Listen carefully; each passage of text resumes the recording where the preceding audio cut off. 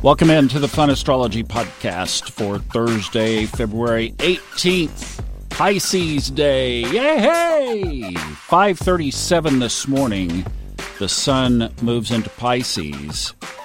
And then this evening, the moon goes void of course in Taurus. Kind of a long one, I guess. It's from 7:47 p.m. tonight. This is the moon now. 7:47 all the way tomorrow until 11:02 a.m. The moon will be void of course. So your Friday morning, your Thursday evening, and your Friday morning, at least in the U.S., you're going to bed and waking up with the moon void of course. Now, let's talk about our Piscean friends a little bit here. So first of all, a water sign, obviously. I think everybody pretty well who has looked at astrology understands that Pisces is a water sign. It's also a mutable quality. So some changeability, some ability to lead and follow, the ability to take a project that has been created and move it forward. Pisces has dual rulership. The ancient ruler of Pisces is Jupiter, and a lot of people would fight for the fact that Jupiter is the ruler of Pisces. And there are many good reasons why, and Neptune is the modern ruler of Pisces since it came into our consciousness in 1846. Astrology saw that a lot of Neptune's characteristics and path paralleled Pisces, so that's what it got attributed to. And Pisces is the last sign of the zodiac, so after this, we begin again afresh with Aries. The tropical western system of our zodiac that we follow here begins with the spring equinox, Aries. So from a karmic cosmic perspective, one could say that if somebody was a Pisces, one of the things that they would do well to examine in their life karmically is what are they completing? What are they bringing to conclusion? What are they wrapping up so that we can start with a blank, fresh slate?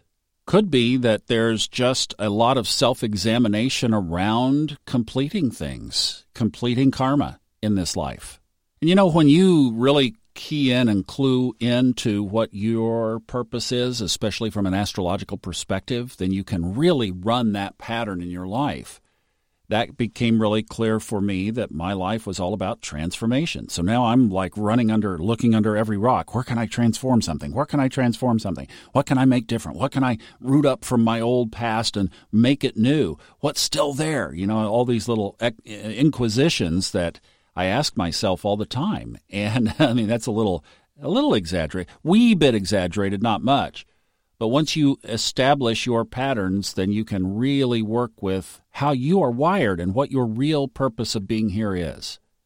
One of the other great characteristics about Pisces is just their beautiful emotional characteristic. It's a watery sign, but with compassion. You know, Scorpio is a watery sign without compassion. But you get the idea. I mean, Pisceans see into the other world. There's the Neptune, the artistic world, the intuitive world, the wise wisdom of the ages kind of world. Also arts and music, very important to Pisces. Up on soulfoodtalks.com, there's this little thing that I put together, just an accumulation of various sites and things that I put into a folder and just accumulated of careers by sign, job careers by sign. My career house, the 10th house, is Pisces. So I'm a Gemini rising. And with that, one of the Piscean characteristics is being in the film and video business. Well, I did that for about 20 years. So film, video, music, theater, arts, any of that kind of thing, Piscean fits very, very well. When a Piscean gets their spirituality, then they run with it very well. If they don't get their spirituality, then they could Neptunian mask it with drugs and addictions and alcohol and various things that are not healthy. And one of those escapist realities for a Piscean could be the ethereal romance that never develops but is always possible. So they can lose themselves in love and romance. But really, at the end of the day, it's all a mask because it's not genuine. It's not real. It's hiding. Once they connect with that spirituality and bring that into a relationship, then it can be one of the deepest, especially if it's with another water sign with which they blend well, could be one of the deepest relationships two humans could ever have. A bonding of a knot that would be very difficult to break. And while we're on that, while we do these month signs, I point out what signs do better with a Pisces and what signs are not as compatible. So let's look at that. And basically, I just follow the more favorable and the less favorable, or the more tense and easier aspects.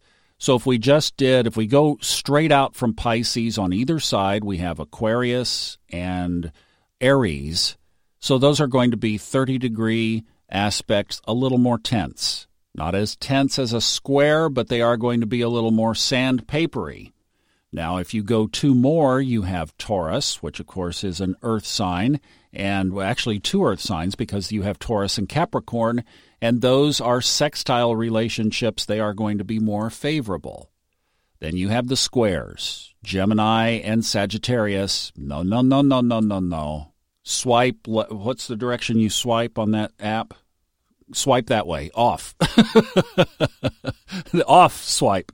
All right, then the trines, ring the bell, ding, ding, ding. The trines, Scorpio and Cancer. There's your water triad.